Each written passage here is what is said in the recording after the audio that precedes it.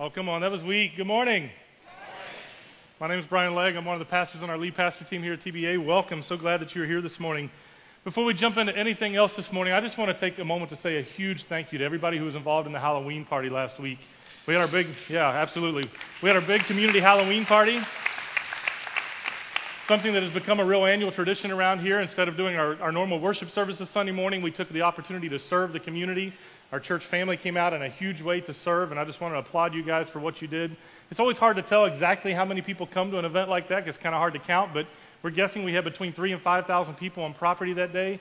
And here's what's cool about it. Not just the number of people who came, but it's the fact that we were able to serve that many people in the community and show them in a practical way how God loves them. And that's the opportunity for us as a church family to come together and be Jesus' hands and feet in a very practical way. So thank you to you guys. Thank you especially to our event team who helped to put all that together. You may not know this, but the event team comes together over a month ahead of time, and they're working behind the scenes to make sure everything's set up and ready to go, and all the games and the food and everything's planned and ready, and so they do a big part of that, so thank you to them for being a part of that. Now, speaking of Halloween, last night, something that's become an annual tradition for my wife and I is we have done a block party every year at Halloween. Instead of just doing the typical trick-or-treat and handing out a little bit of candy to kids, we've invited our small group, some other friends to come over, and we try to do it big. We have an inflatable, have a bounce house at the house, and we hand out pulled pork sandwiches and drinks, water and stuff, and we had popcorn and different things. And so it was kind of cool last night. One of the kids that showed up to the block party looked like this. And I know it's a little difficult to see this on the screen because I stole this picture off my wife's Facebook, but that's Grace in Germany. And I want you to notice, because you probably can't read it real well at the bottom, but he dressed up as mini redneck Pastor Brian. I just wanted you all to see his camos, and he's got the plastic knife going. He's ready to go hog hunting. And so you guys have teased me about being the redneck pastor on staff, but you have made me famous in actuality because now kids are dressing up for Halloween like me. I just couldn't pass that up. It was too much fun. We had a good time last night, a good way to reach out into our community, specifically our neighborhood. So today we're starting a new series, and the title of our new series is Obey. Doesn't that sound fun? Aren't you excited that you came this morning to be a part of that, to hear about what it means to be obedient? We're going to be taking the next several weeks to look at some areas that God asks us to be obedient, some specific things like living sent, baptism, generosity, and the Lord's Supper. But before we dig into those topics, I think there's a foundational question that we have to ask, something we have to kind of wrestle through, and that question is this: why? Why are we obedient? Why does God ask for our obedience? What is our motivation in being obedient? What's the purpose behind all of it? And the good news is, as you see, there's a really simple answer. You know what the simple answer is? God's love. God's love. We obey because of God's amazing love for us. All right, we're done. We can go home. Enjoy lunch, watch some football, have a good time. You got it all right. That's not quite so easy, is it? We say it's a simple answer, and it really is. That is the answer. It's God's love. That's why we obey. That's the motivation behind all of it. But sometimes it doesn't play out that easy for us. We are obedient because God loves us so much that we can't help but be obedient. Our obedience is a demonstration of our love for God, and it is the action of our faith being lived out. Maybe it'd help you to think of it in terms like this.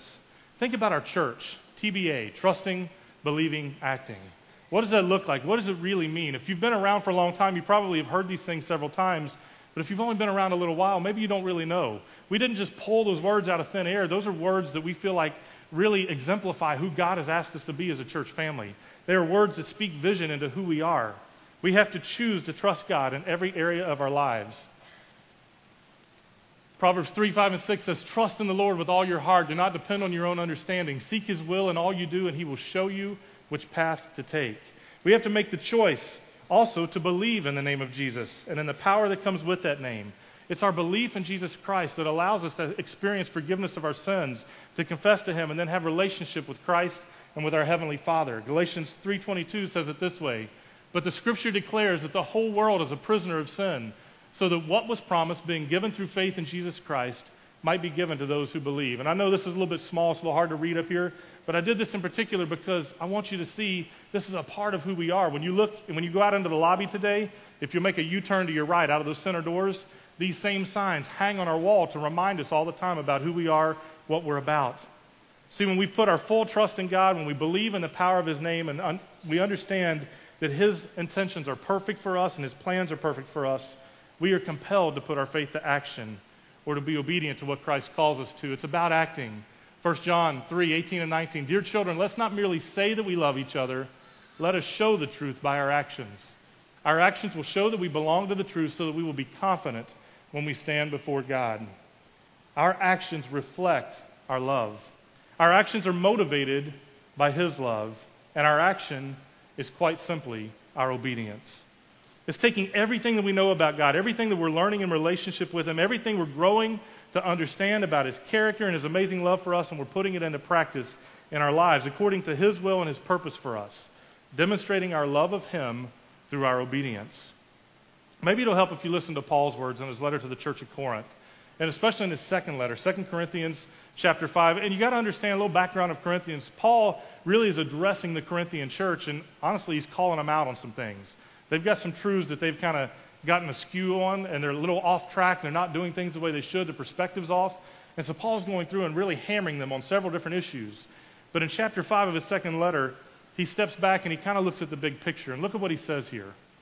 For Christ's love compels us, because we are convinced that one died for all, and therefore all died.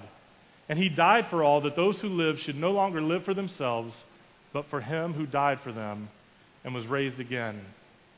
Now, some of you are kind of detail people, and you know, you pay attention to the little things. And you know that most of the time when I speak from the New Living Translation because it's an easy translation. I like the way it's easy to read, easy to understand. But I particularly pulled this from NIV because I like a couple of the words that it uses here. For Christ's love compels us. When you read that in the NLT, it actually says, for Christ's love controls us. It's still probably an appropriate translation of the word, but I think compels gives such a better picture of what's happening.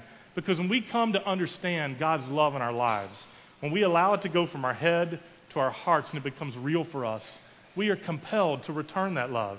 His love is so amazing and so overwhelming in our lives that we can't help but be obedient and to show that love and to reflect that love to others around us.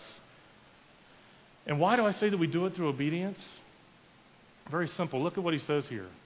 And He died for all, that those who live should no longer what? Live for themselves, but for Him who died for them. It's a picture of who we're living for. Are we living for us, or are we living for Him? We come to understand Christ's love for us. We're compelled to love Him. We do that by living for Him. We trust in Him more than we trust in us. We trust in His ways more than we trust in our ways.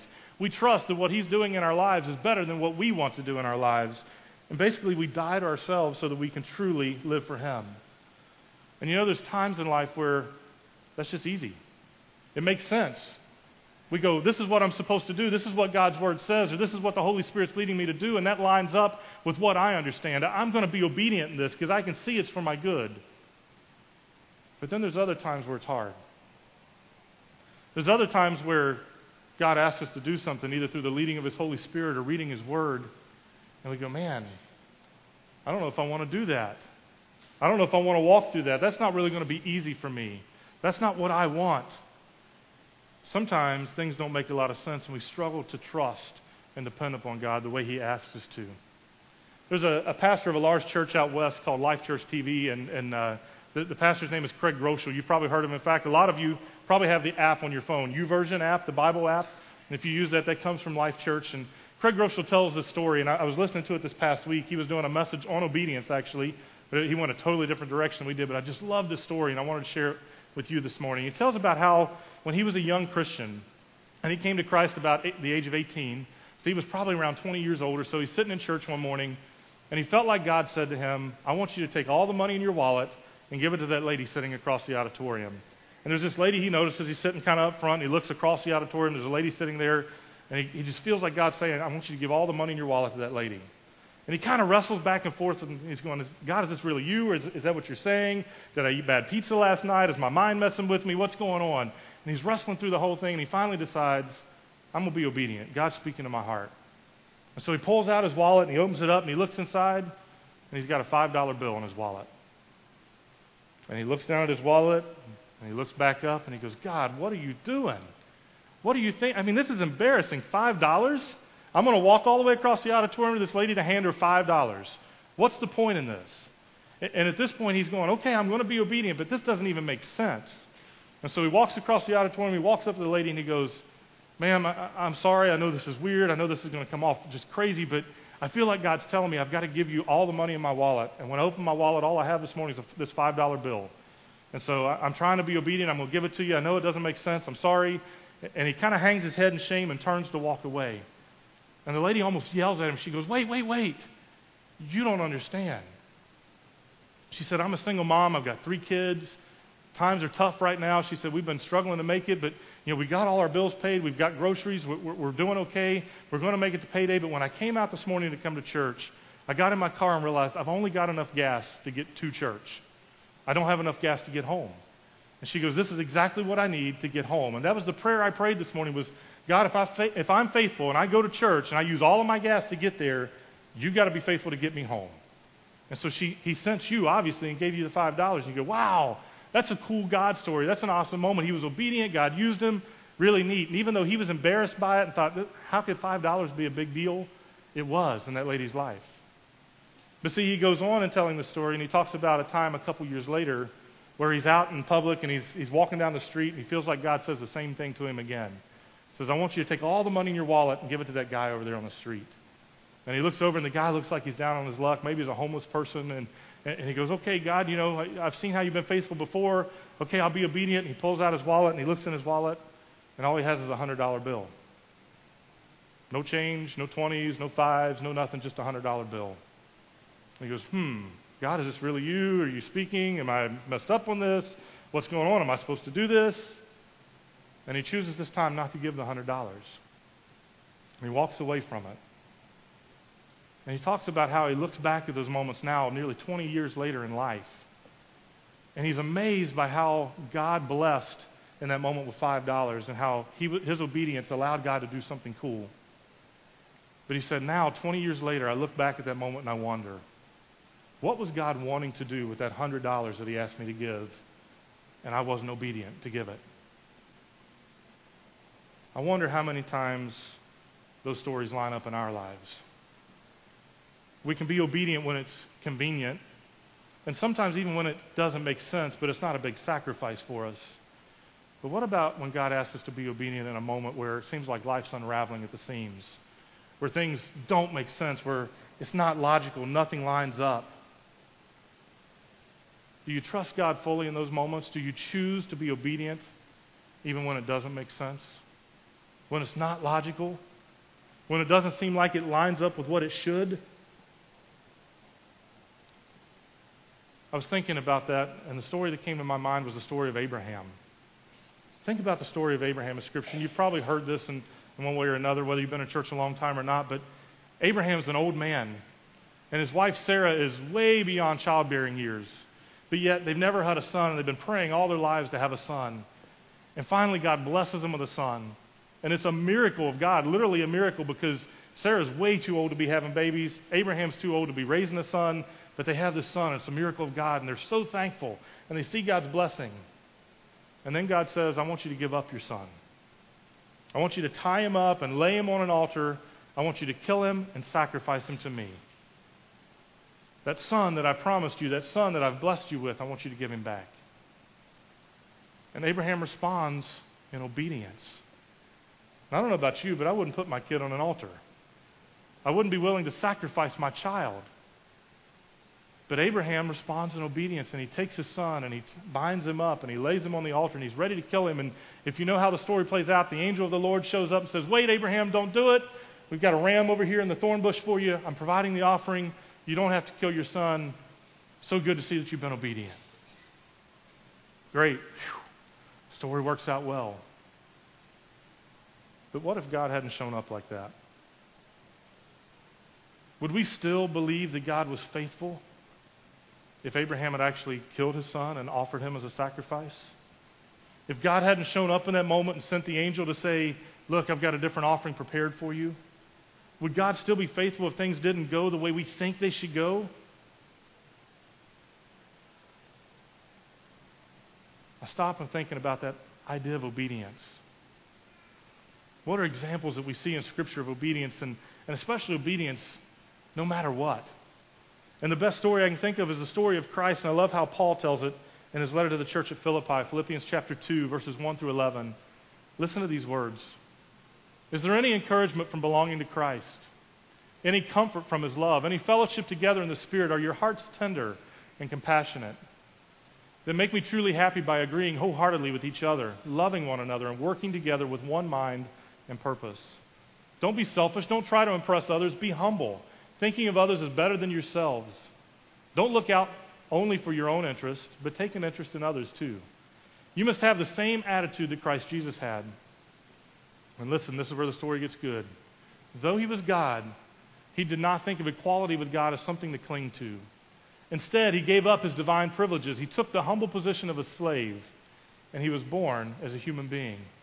When he appeared in human form, he humbled himself in obedience to God and died a criminal's death on a cross.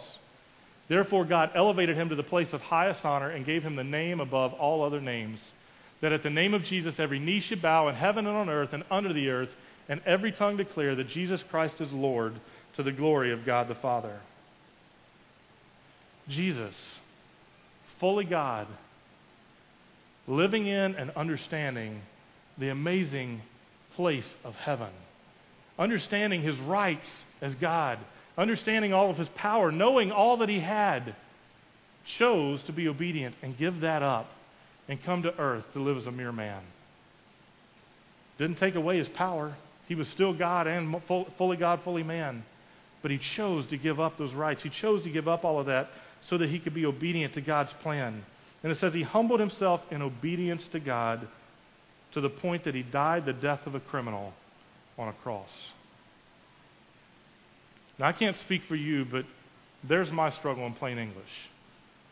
Obedience is fine when I can see the good in it. Obedience is fine when you're telling me not to cross the street because you don't want me to get hit by a car, and I see where it's a safety hazard, and I go, okay, that makes sense, I'll be obedient. But be obedient to the point that I'm going to die? Or be obedient to the point that I'm going to give up my life? God, that doesn't make sense. Why would you ask me to do that? Really?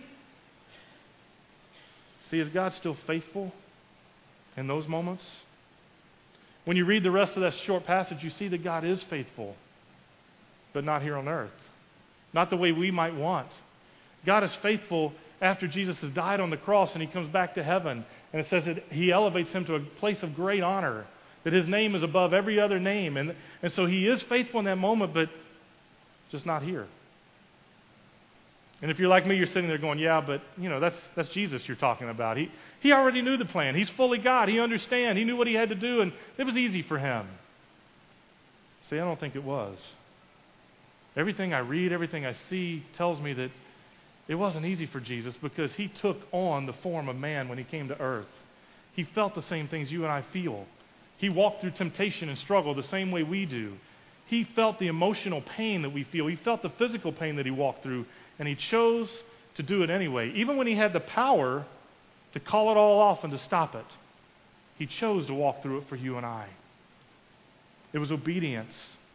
Think about him in the Garden of Gethsemane, his prayer with his dad. He's saying, God, if there's any other way, take this cup from me. Don't make me walk through this. I don't want to die on the cross. I don't want to take this cup of wrath. But what's the famous line there? But not my will, but your will be done. I know I can't always have it my way. I'll do it your way. I trust you that much. I trust in your love and your grace that much. Jesus didn't want to die on the cross. He didn't want to go through all the pain and suffering. But he chose obedience because he trusted the Father completely. And he demonstrated the most amazing picture of love that you and I have ever seen when he died on that cross. And yet, you and I get tripped up over little things all the time. Things like giving a little bit of money to somebody in need because God asked us to. Things like reading in his word how we need to flee from sexual immorality, but yet we get caught up in those sexual sins all the time. We get tripped up on the little things, and Jesus went all the way to the point of death in obedience. Listen to the next two verses in that same passage from Philippians. It says, "Dear friends, you always followed my instructions when I was with you, and now that I'm away, it's even more important. Work hard to show the results of your salvation, obeying God with deep reverence and fear." For God is working in you, giving you the desire and the power to do what pleases Him. Work hard to show the results of your salvation. Now be careful.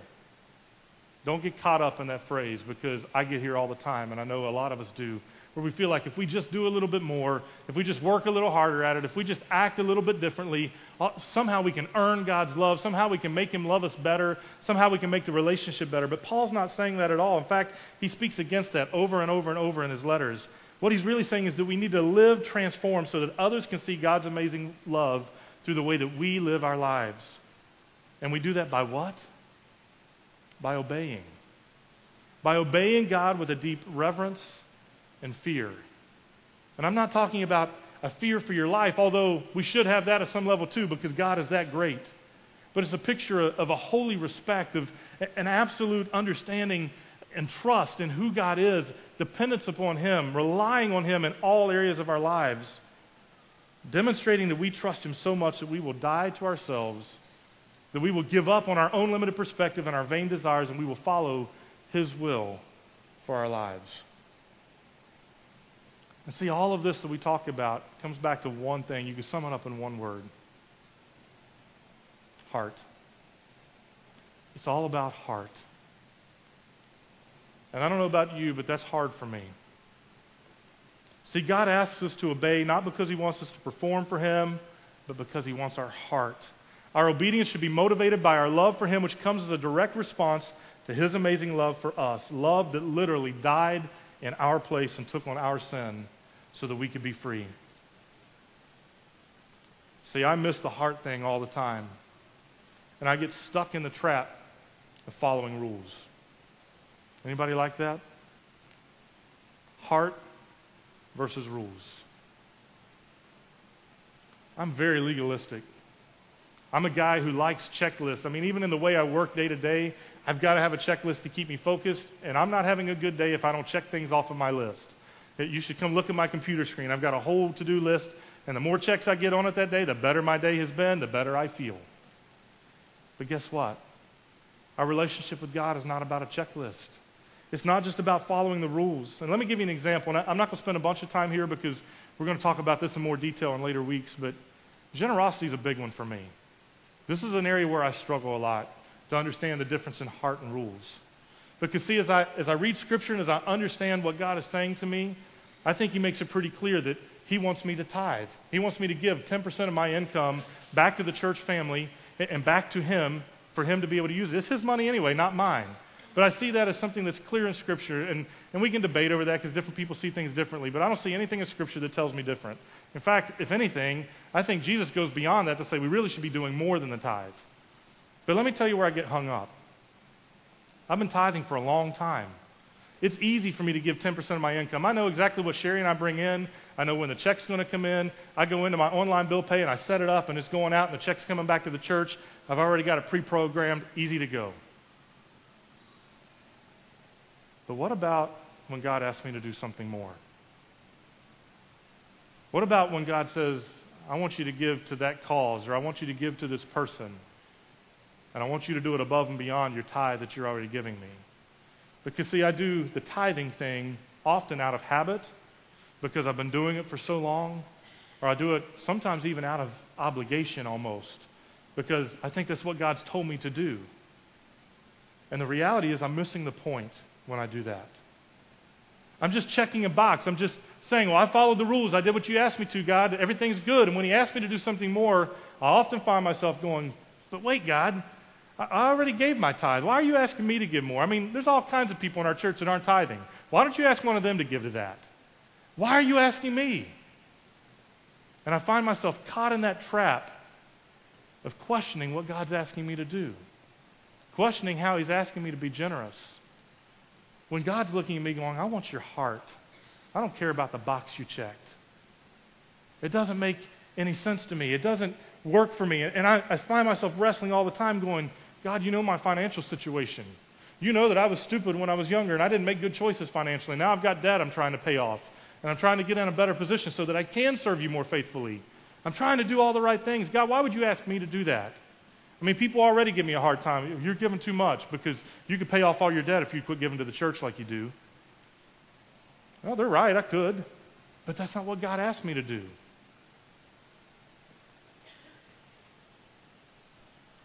I get stuck on following the rule instead of trusting God and depending on Him. And look at what Paul says in 2 Corinthians 9:7. It says, you must each decide in your heart how much to give.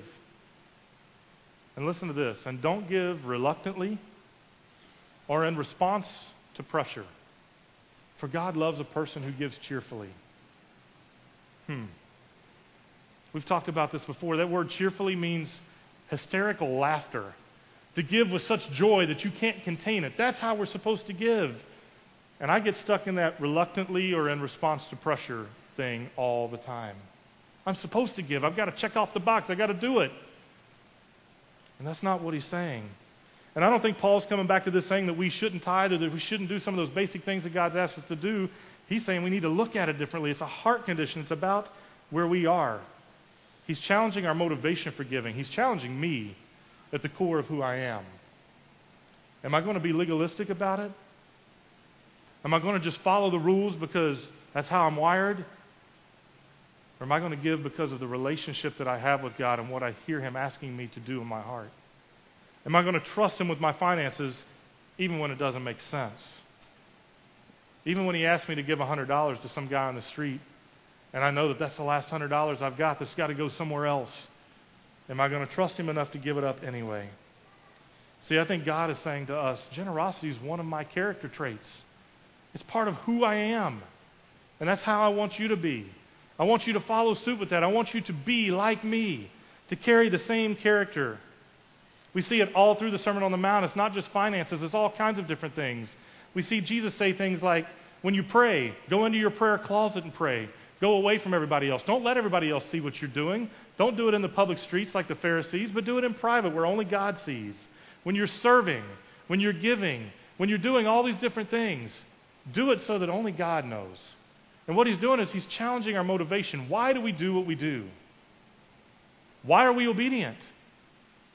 Are we obedient so somebody pats us on the back and gives us an attaboy? Are we obedient because I just can't help but be obedient because I got to check the box? Or are we obedient because we understand God's love so deeply that we have no choice but to give away? We have no choice but to respond in obedience and love. We're compelled to love in that way. What is your motivation? See, I would go so far as to make the bold statement that the level of our obedience is a direct reflection of the quality of our relationship with God. And hear me on this, because I don't want you to confuse this. I'm not talking about whether or not you go to heaven. I'm not talking about whether or not you have experienced salvation and if you're in right relationship with God. I'm talking about the quality of the relationship. The level of your obedience, I think, is a direct reflection of the quality of relationship that you have with God. See, the closer we are in relationship to God, the more natural and joyful obedience will be. The more we know God, the more the intimacy grows in that relationship, the more we will be compelled by His amazing love for us and will naturally respond in obedience. So I would ask you this question today. Are you being obedient? Are you being obedient? And if you are, why? Why? Are you being obedient for the right reasons? Is it because of the relationship that you have with God? Or is it a multitude of other things? I've only covered a couple this morning. There could be other things that you would mention that you go, well, this is why I'm obedient. But is your motivation right? Are you even thinking about why you do the things that you do? Band, you guys go ahead and come on up. Before we close this morning, I know that when we talk about things like this, it's kind of a big picture thing. It's a heart thing. You go, that's all great. I know my motivation needs to be right. I know I need to have the right heart, and I need to have the right relationship, and I need to be obedient for the right reasons. I get all of that. But how? How do I do that? What's the practical steps I take? Well, let me simplify it for you. The first step is this. First, you have to come to Christ. If you've not already committed your life to Christ, here's an opportunity to do it today. to come with a surrendered heart and say, God, I trust you more than I trust me. I'm confessing my sins to you. I'm asking you to come in and change my life. And here's the beauty of it. You don't have to change anything about you. You don't have to clean anything up. You don't have to fix anything in your life. You don't have to do anything different. You come broken and messed up like the rest of us. Because guess what? I've been following Christ for 25, 30 years plus, and I'm still broken and messed up. I still struggle. I still wrestle with all these things. You heard one of my struggles this morning, how I get stuck in that legalistic box. We still wrestle through those things. But God takes you exactly as you are, and He begins to change your heart. And so that's the first step. And the next step, and this will apply to a lot of you, because there's probably a lot in the room that would say, I've been a Christian for a long time. I've been following Christ for several years. But does your action, does your obedience reflect it? Do other people see the relationship that you have with God because of your obedience? And let me paint a picture for you of what it looks like to be obedient. Obedience looks like taking time daily to read God's Word, to understand who He is, to understand who you are because of Him, to understand what He's speaking into you, to understand His expectations. It looks like spending time in prayer, in communication with Him, intimate conversation, asking Him, God, what do you want from me? How do you want me to respond in this situation? What are you asking of me? It looks like serving. Plugging in and serving in your church family, plugging in and serving in your community, living as the hands and feet of Jesus in practical ways to show other people God's love. It looks like being generous. That's a hard one. Because you want to talk about where we have trust issues is with our money. Because our money is what gets us through life, right? It's being generous to a point that we say, God, whatever you ask me to do, I'm going to do. It's not my money anyway, it's yours. I'll trust you with it. I'll do what you ask me to do. Whether you ask me to tithe or whether you ask me to give 98% and live on 2%, I'll figure it out because you will figure it out. And I trust you that much. It looks like a person who is growing in relationship with Christ. That's the big picture of it. These are all different aspects of what it can look like, but it's growing in relationship to where His compelling love literally compels us to love in return. And we love by being obedient, by doing the things He's asked us to do. That's how we express His love to others around us. So what steps are you taking to move towards that deeper relationship with your Heavenly Father? How are you living out that love? Are you being obedient? And if you are, why? Why? Well, that's a hard question, to look deep and assess our motivation of why we do things. But it's something we need to do. Let's not be obedient for the wrong reasons. Let's be obedient because of God's love in our lives. Let's let that simple answer play out for us. If you would like to take time this morning and come and pray, you're welcome to do that. You can come and kneel at the stage. I'll be down front. Some of our other pastors and prayer team will be around. We can pray with you. Especially if you're making that decision to follow Christ, I would encourage you, come and pray with one of us. And if you're not comfortable coming and praying with us this morning, at least put it on your connection card, and guess what? There's a checkbox on your connection card for following Christ. Sorry, I just had to put it in there. Check the box. Tell us you're interested in following Christ, but guess what? It's not as easy as checking the box. Because when you check the box, we're going to follow up with you. I'm going to send you an email, and then like usually happens, you're not going to respond to my email, so I'm going to pick up the phone and I'm going to call you so that we can have a conversation about what it means to follow Christ and start that relationship and begin that new journey. I want to see all of us growing in relationship with Him and being obedient for the right reasons, because when Christ begins to transform our hearts, that's when we're going to start transforming the world around us because of His love that pours out through us. Go ahead and stand. Let's pray. And as the band plays, you respond as God leads. God, we just thank you for this morning and just the chance that we've had to come and to be a part of what you're doing today. God, I thank you for how you're challenging our hearts and how you are continuing to invite us to grow in relationship with you. And God, if I'm being honest, obedience is easy at times. There's times where it just makes sense and I can follow and I can do those things. And then there's other times, God, where I don't understand, where it doesn't seem logical, where it doesn't seem to line up with how I think I should be going about life. There's times where it seems like life is unraveling at the seams in front of me and things aren't going according to plan. And I just don't know how to respond in those moments sometimes. But I also know that those are the moments where I have to step back and truly put my trust and my belief into action. I have to live out what I say is my faith. And so I pray that you would strengthen our faith this morning and help us to have that kind of faith that we can put to action. God, speak to our hearts. Help us to look deeper than just whether or not we're being obedient, but to truly look at our motivation, to ask the question, why? And if we're not being obedient for the right reasons, God, I pray that you would help us to start taking those steps, to trust you in relationship and allow you to change those places in our heart. We can't do it on our own, but you can change us. Change us this morning, God. Help us to be obedient. We love you. In your name we pray. Amen.